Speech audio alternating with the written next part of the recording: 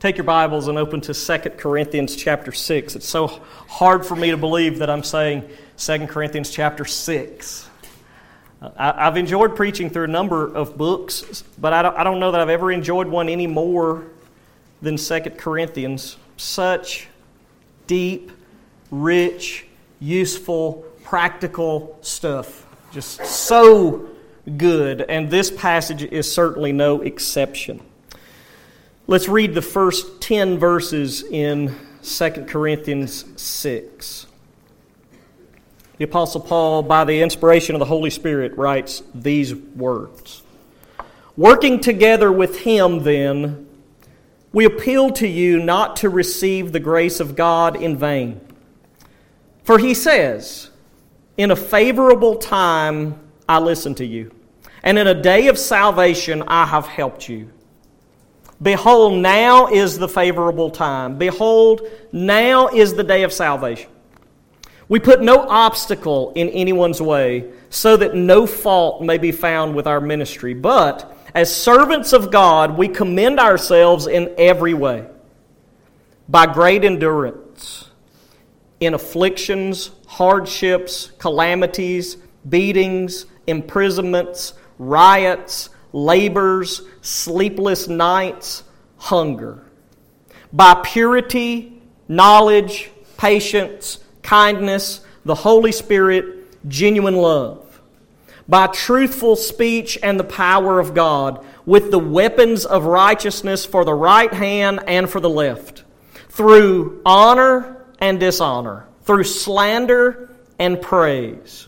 We are treated as impostors and yet are true, as unknown and yet well known, as dying and behold, we live, as punished and yet not killed, as sorrowful yet always rejoicing, as poor yet making many rich, as having nothing yet possessing everything.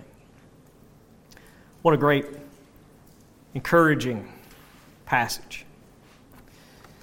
Paul has made quite a defense of his ministry already in this letter, touching really on so many different themes already.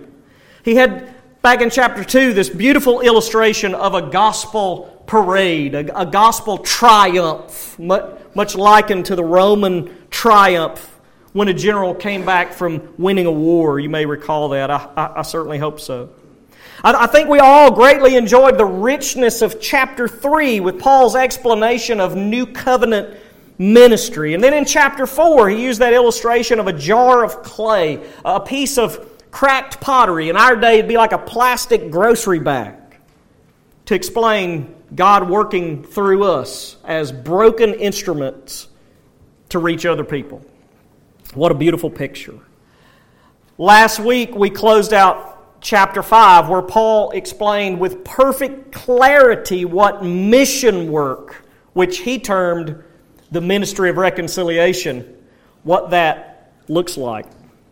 Now remember, there were some in the church doubting Paul, suspicious of his apostolic credentials, and they were following, or at least were considering whether to follow, the false teachers that had infiltrated the church in Corinth. Well, to deny Paul was to deny Christ's ambassador.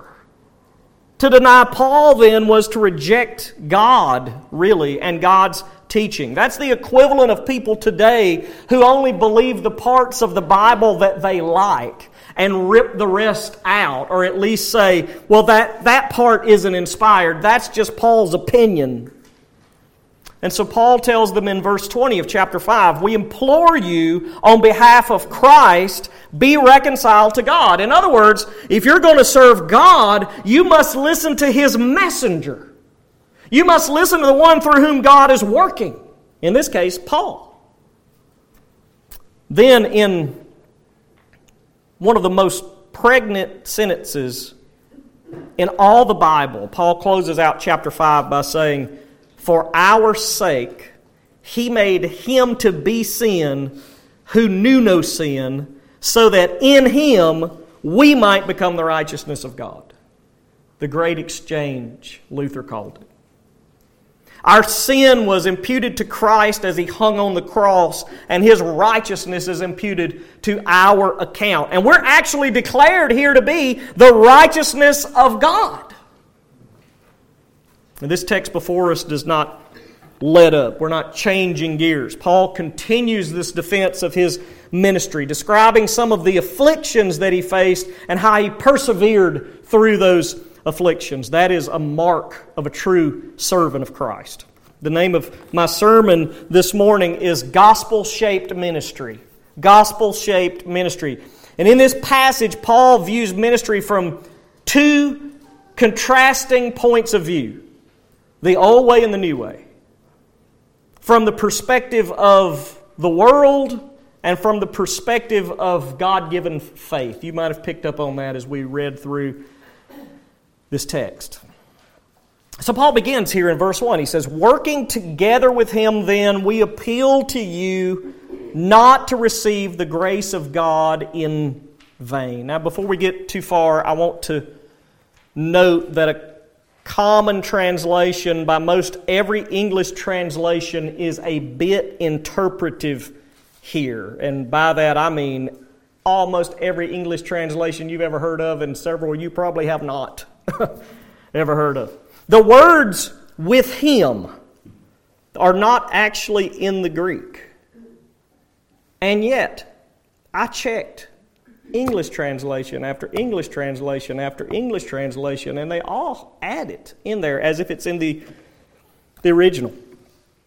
Some go so far as to render it as God's co-workers, like the NIV, for instance, or the New Living Translation, as God's partners. Now, listen, those are most certainly interpreted because the Greek word theos, from which we get our English word God, is absolutely absent from the underlying Greek text. Now, admittedly, that may be what Paul is saying here. We are God's fellow workers. He did at least say back in chapter 5, verse 20, God is making His appeal through us. So maybe that's what Paul is saying. However, there is another way to approach this text, and there are a few outlier translations that stop short of interpreting here. They just translate what the Greek says. For instance, Robert Young's literal translation renders this text, "And working together also, we call upon you that you receive not the grace of God in vain." And working together. Not with Him, not with God, but just working together. That is what the Greek says. And he leaves the interpretation then to the Bible student, where it should be left, in my opinion, though I'm certainly not a Greek scholar. Paul could be saying that he worked together with other laborers, like Barnabas and Silas and Timothy. Like Paul could be saying we are working together as God's laborers, or even as apostles. Certainly he's defending his apostolic ministry in this book. He could be saying that. He could even be saying we are working together as in he and the church in Corinth. The Net translation, which is often interpretive, actually renders this verse very well. "Now, because we are fellow workers, we urge you not to receive the grace of God in vain." But I don't want to make a bigger deal than this than it actually is. I really don't. But the "we" at the end of this verse may very well be the people working together in the first half of the verse. Like that certainly makes sense. Well, whether Paul is saying God is working with us or we are all working together, his message is not left in doubt. Paul says, "We appeal to you not to receive the grace of God in vain." In other words, not to receive it uselessly. The grace of God, no doubt, is another way of referring to the message of reconciliation that we have just studied. I know we tend to ignore the fact that this is all part of the same context because there's a big 6 there in our chapter that makes it look like Paul's starting a completely different thought. But that's not what's going on here at all. When Paul says the grace of God, he is referring to the gospel, the message of reconciliation. It's quite doubtful that Paul believed that the majority of these people were unsaved. It's unlikely that Paul thought most of them were actually lost. He spent a year and a half with these people. He does, though, seem very concerned about their fruitfulness. Very concerned. That will become more clear as we work through this book. But it does seem he had concerns about some of these people, that some of them actually were interested enough in Christianity and maybe enjoyed the fellowship and perhaps the fried chicken that all good churches have for the fellowship meal, but they didn't really care a whole lot about Jesus. Then he says in verse 2, For he says, in a favorable time I listened to you, and in a day of salvation I have helped you. That's his quote from the Old Testament. Then Paul adds, Behold, now is the favorable time. Behold, now is the day of salvation. So Paul quotes the Old Testament here. And listen, when New Testament writers quote the Old Testament, they do us a major favor, because they do not misquote and misuse and twist and make them say things that the Bible does not say, like we see in pulpit after pulpit today. They aren't snatching things out of context and making them talk about something altogether different from what the writer intended. That's not what's going on. By the way, it's one of the reasons that the elders here believe it's not only useful for us to preach through the Old Testament, but necessary for us to preach through the Old Testament if we're going to faithfully execute the office that you've appointed us to. So Paul quotes Isaiah 49, verse 8. And he quotes it verbatim, word for word, but not from the Hebrew, from the Greek translation of the Hebrew. That's interesting. These would have been Greek-speaking believers, so he used their Bible. The immediate context of Isaiah 49 is the second of 4 servant songs in Isaiah. Passages that directly speak of Messiah, Jesus. This is the Father's response to the Son. Notice he says here in this quote, I have listened to you, or I have answered you. So the Son has asked something, and the Father is responding to that. John MacArthur says, quote, Messiah is represented as asking for the grace of God to be given to sinners, end quote. Amen. That's precisely the work of Messiah. Not the only work, certainly, but the primary work. In fact, back in Isaiah 49, verse 6, here's what is said to Messiah from God. I will make you as a light for the nations, that my salvation may reach to the end of the earth. The nation of Israel was always intended to be a light to the nations, but that is rooted in the work of Jesus alone. He is the offspring of Abraham. He is the greater son of David. Right. So this day of salvation referred to here seems to refer to the time that we may call now. I know that seems odd, but that's the way that Paul uses it. We live in an age where the gospel of Jesus, the message of reconciliation, has been sent out by Jesus through His ambassadors to the nations, just like Isaiah spoke about. And so Paul uses this text in Isaiah 49 with clear meaning for Israel, and he applies the truth of it here in 2 Corinthians. Again, he's not misusing the text, he's not changing the text, he is rightly interpreting the text and then applying the text. It's beautifully the way that the Apostle Paul uses the Old Testament. And he speaks to those who may have found Christianity interesting, but did not truly believe that Jesus was their only hope in salvation. And Paul says, Behold, now is the favorable time. Behold, now is the day of salvation. Don't look over that little word, behold. Paul is calling their attention to something very important. And he uses it twice here. Behold, now is the favorable time. Behold, now is the day of salvation. And there is nothing wrong with pressing people when you share the gospel with them. explaining that our lives are short windows of opportunity to receive Christ by faith. Paul says, now is the favorable time, but you don't know when you're going to leave this world. Your now may end this afternoon. We don't know. At this moment, Jesus is at the right hand of the Father, awaiting that time when His enemies will be made His footstool. And His ambassadors have been dispersed around the globe to preach the gospel to the nations. And so Paul says, now is the favorable time. Now is the time that you should believe the gospel. Now you may be thinking, no, I don't want to sound like some liberal just using scare tactics to pull a profession of faith out of anybody. Well, look, I assure you, I don't want that either. But these are God's words. This is the Apostle Paul here, warning someone of the short amount of time that they have in this life and the consequences of leaving this life without having believed in Jesus. That's not a liberal approach. That's a very conservative approach. That's the Bible. That's what we are to preach.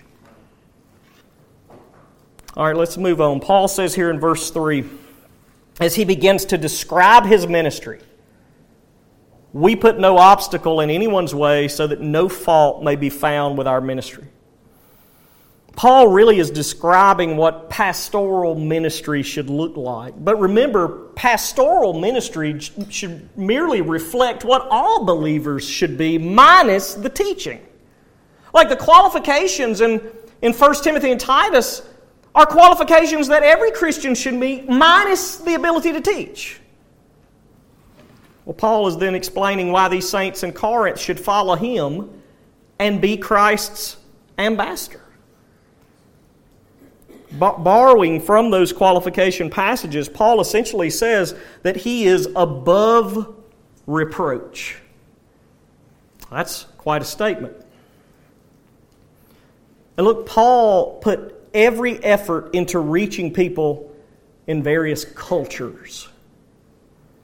It's hard for us in a world where our culture is southern United States. We know the culture. Somebody comes in from Illinois and we don't know what to think about them because they don't know the culture. But Paul knew what it meant to reach people in culture. Listen to what he says in 1 Corinthians 9. For though I am free from all, I have made myself a servant to all, that I might win more of them. To the Jews, I became as a Jew in order to win the Jews. To those under the law, I became as one under the law, though not being under the law myself, that I might win those under the law. To those outside the law, I became as one outside the law, not being outside the law of God, but under the law of Christ, that I might win those outside the law. To the weak, I became weak, that I might win the weak. I've become all things to all people, that by all means I might save some. I do it for the sake of the gospel, that I may share with them in its blessings. End quote.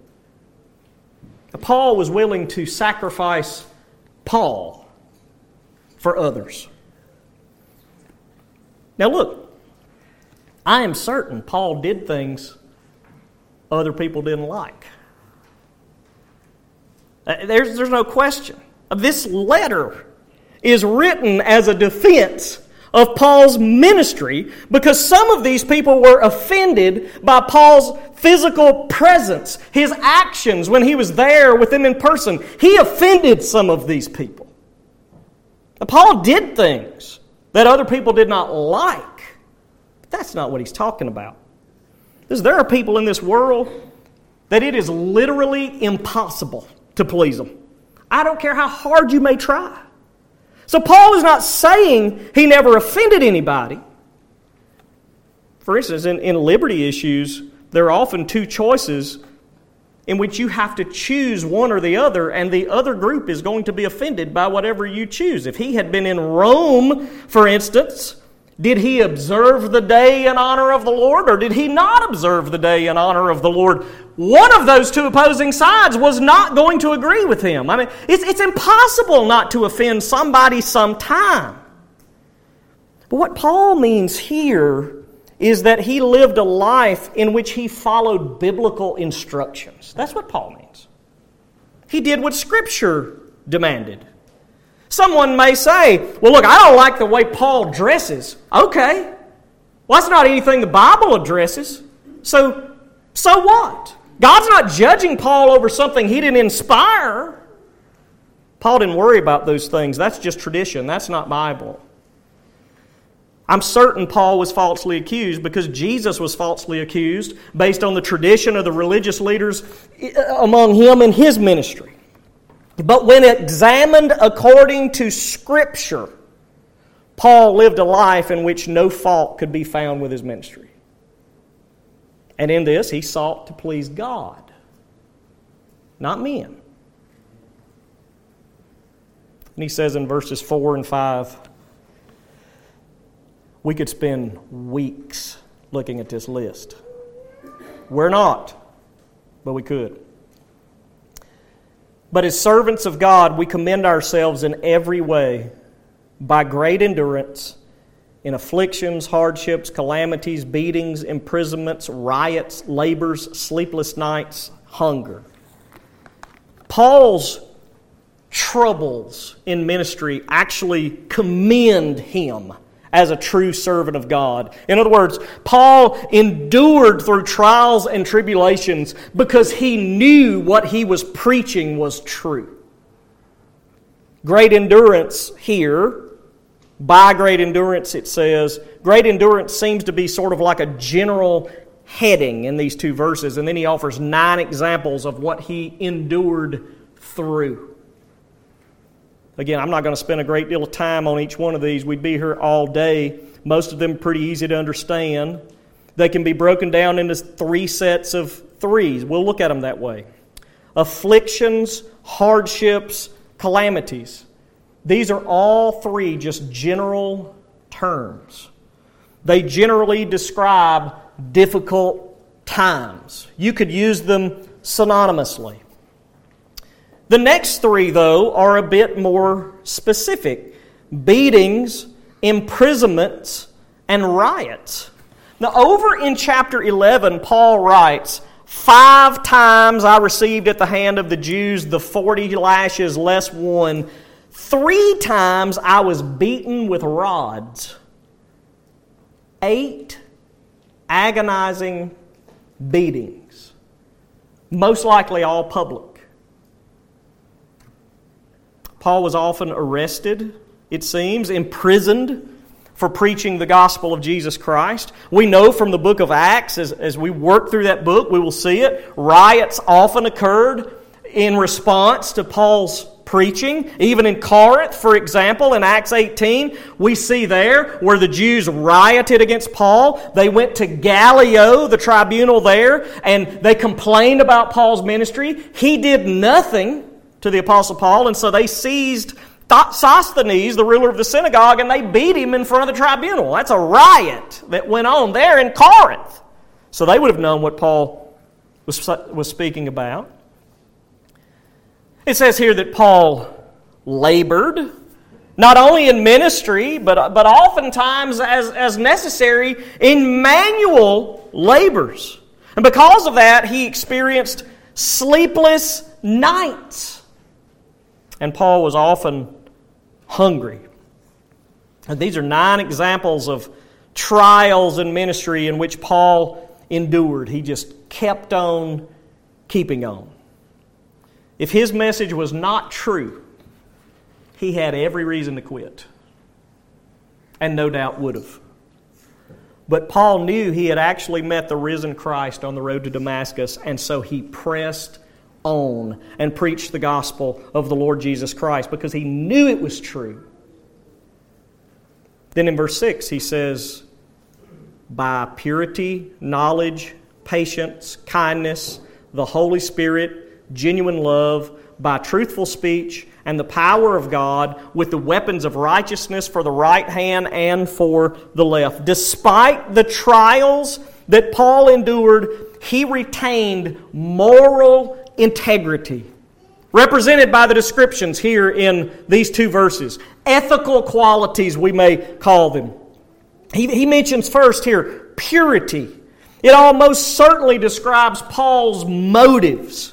Not only among the saints at Corinth, but in this context, especially among the saints at Corinth. Knowledge, he mentions, or perhaps understanding. Paul was relaying the right message to the people. He was preaching the truth. No doubt much unlike the false teachers that had weaseled their way into the church at Corinth. Paul was a patient man. That's an attribute he actually exhibits in writing this letter to these people. Paul exhibited patience. H.A. Ironside writes, quote, "Nothing so shows a man out of fellowship with God as a bad temper." End quote. That's pretty heavy. But Paul wasn't that. Paul was patient. And he was kind. Not some kind of in-your-face jerk that took every opportunity to slam people. No, Paul was kind. John MacArthur may have given the simplest definition of kindness I've ever seen, and yet it's rich. He says kindness is, quote, goodness in action, end quote. I like that. That makes sense. I know I've said it before, but many Christians live as though they were baptized in pickle juice. Like they have some sort of score to settle. Believing that their abrasiveness is a mark of Christian maturity, when in fact, it's the mark of immaturity. Peter, in describing Jesus, writes, "When he, Jesus, was reviled, he did not revile in return. When he suffered, he did not threaten." And so we see here Paul walking in the footsteps of the Savior himself, following the example of Jesus. It almost seems out of place then that Paul lists this next quality here, this description. He just says, the Holy Spirit. Well, that's not really a description of us specifically. We aren't the Holy Spirit. But Paul is really just admitting that all of these attributes that he possesses here are supernatural. They're flowing from the work of the Holy Spirit. We know, Galatians 5:22, the fruit of the Spirit is love, joy, peace, patience, kindness, goodness, faithfulness, gentleness, self-control. By the way, self-control, just compare that to what you see going on in the churches where they claim to have more of the Holy Spirit than we got. It's the opposite of self-control. Right? Anyway, I think you can see in Galatians 5 the similarities with what Paul is saying here in 2 Corinthians. Then he says he had genuine love, not feigned love, not putting on a show so he could collect money from people like the false teachers were doing. No, Paul genuinely loved people. Truthful speech certainly refers to Paul's preaching and teaching. The power of God could refer to these apostolic signs, or they could simply refer to God giving the increase, God being the one behind the preaching, God blessing what Paul was saying.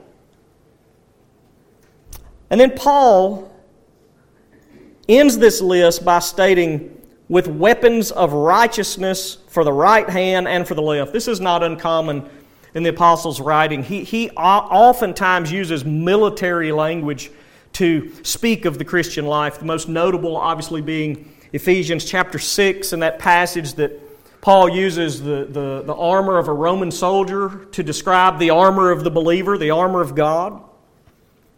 Here, he speaks of using weapons of righteousness for the right hand and for the left. This is interesting because a Roman soldier back in this day would have been trained to hold his sword in his right hand and his shield in his left. So he had both an offensive weapon and a defensive weapon.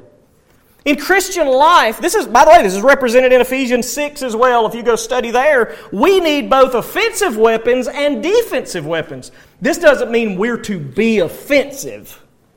That's not what I mean. But the gospel is what we put out as a weapon. And then we take the shield of faith, as he writes in Ephesians 6, and we protect ourselves from Satan's attacks. Paul was fully equipped to use both offensive and defensive weapons in serving Christ. He says in verse 8, through honor and dishonor, through slander and praise, we are treated as impostors, yet are true, as unknown and yet well known, as dying and behold, we live, as punished and yet not killed, as sorrowful yet always rejoicing, as poor yet making many rich, as having nothing yet possessing everything. Paul experienced honor from those to whom who viewed the world through new lenses. He experienced dishonor from those with a natural worldview. Remember back in chapter 5, verse 17, therefore, if anyone is in Christ, he is a new creation. The old has passed away. Behold, the new has come. And people in those different states, saved, lost, belief, not belief. The old worldview, the unsaved people, the new worldview, saved people. Like Paul is expressing through these verses that those two groups viewed him in opposite ways. It seems clear then that Paul is playing off what he wrote in the previous text. We regard no one according to the flesh. And yet there were people who regarded Paul in just that way, according to the flesh. They saw him from a worldly point of view. They looked at Paul and saw somebody who was a miserable failure. And yet we look at Paul and we say, oh, he was very successful. Because we're looking at it through scriptural terms. We're looking at it through new eyes. These two groups either slandered him or praised him based on their worldview. Based on whether the old had passed away and the new had come. And then in our text this morning, we end with these 7 paradoxical statements. We're treated as something, but in reality we are this, right? Notice, we are treated as impostors, no doubt referring to the critique of Paul by the false teachers, and sadly even some of the saints in Corinth. Remember back in chapter 3, some had apparently asked Paul to offer some type of letters of recommendation. He responds by saying, you yourselves are our letter of recommendation. Written on our hearts, to be known by all. We're not an imposter. You should know we're not an imposter. Paul was a true servant of Jesus, an apostle of the Lord Jesus Christ to the Gentiles, called by Christ, equipped by Christ, sent by Christ. So he says we're treated as impostors, and yet we are true servants. He was unknown by the world, but he was well known by God. He was well known by God's children. Paul says he was dying. In fact, he was staring death in the face every single day. Literally. And yet he says, we live. Right? By God's grace, by God's sovereign protection, by God's providence, Paul continued to escape death at every turn. He was punished, often severely, but he was not killed. That's by God's sovereign plan. Paul was left on this earth in place to serve Christ.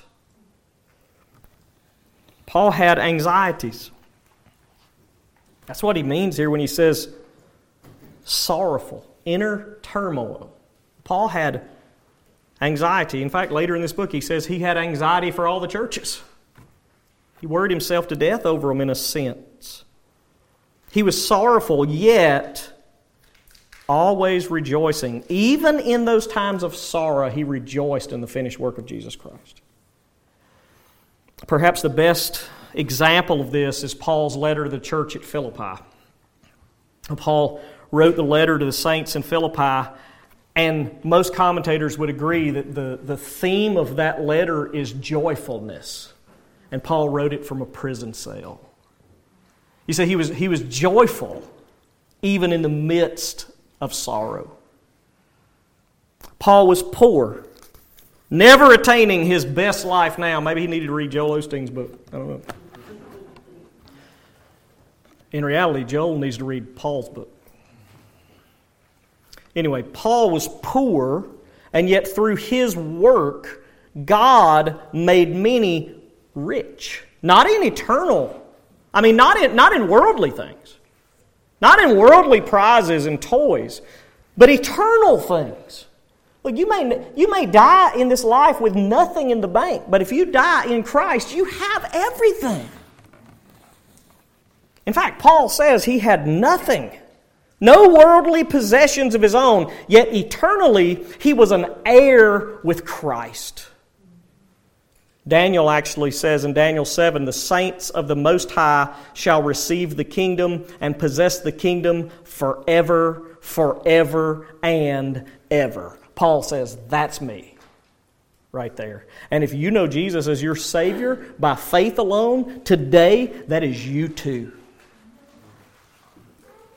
Now, much of what Paul discusses here in these first 10 verses of chapter 6, he will address again in chapter 11. And in some of these things, he's actually going to go into more detail. So I'm not going to go into all of the details today. But I will offer you this, just for you to think on in your spare time. It's actually quite interesting if you look at this passage and you compare it and the parallels it has with the Beatitudes in the Sermon on the Mount. I'm not going to work through all of those because we don't have time this morning, but I want to give you 3 examples. Jesus said, "Blessed are the pure in heart, for they shall see God." And Paul here says that he carried out his ministry in purity. You see, there's a parallel there. Jesus said, "Blessed are you when others revile you and persecute you and utter all kinds of evil against you falsely on my account." While Paul says we are treated as impostors, we are dishonored, we are slandered, Jesus says, "Paul, you're blessed." The Lord said, "Blessed are the poor in spirit, for theirs is the kingdom of heaven." Paul said he was poor, yet making many rich, as having nothing, yet possessing everything. Look, the parallels between the Beatitudes and this passage here with Paul are just amazing, really. You get the point. Paul lived his life according to the teaching of Jesus, even following our Lord's example of suffering for the cause of the truth. That's Paul's life. One of the biggest problems, I think, in Christianity in America today, and Baptists are in no way exempt from this, is that we have a very consumer-driven mentality of church. In other words, we shop for a church the way we shop for a dishwasher, or a car, or a hat, or a lawnmower. Paul, on the other hand, lived a gospel-shaped life. In other words, Paul looked for opportunities to serve other people. We need that. And he did that even when the cost was high. This list proves that. We most often look for ways in which the church can serve us. And then secondarily, others, if we ever even get to that point. And it results in poor attitudes and terrible reflections of the person and work of Jesus Christ. We feel persecuted if we share the gospel and it just results in someone not liking us. Boy, Paul's life would have been really easy if that's all he had to worry about. And listen, children, kids, young people, the pressure on you is probably heavier than it is on most of the older folks just because you are finding your way in the world. Some of us have experienced enough hard feelings at this point that we just come to expect it. But you're still learning about that. Look, if you want to serve Jesus, life may get tough. Go ahead and accept that now. but it's worth it.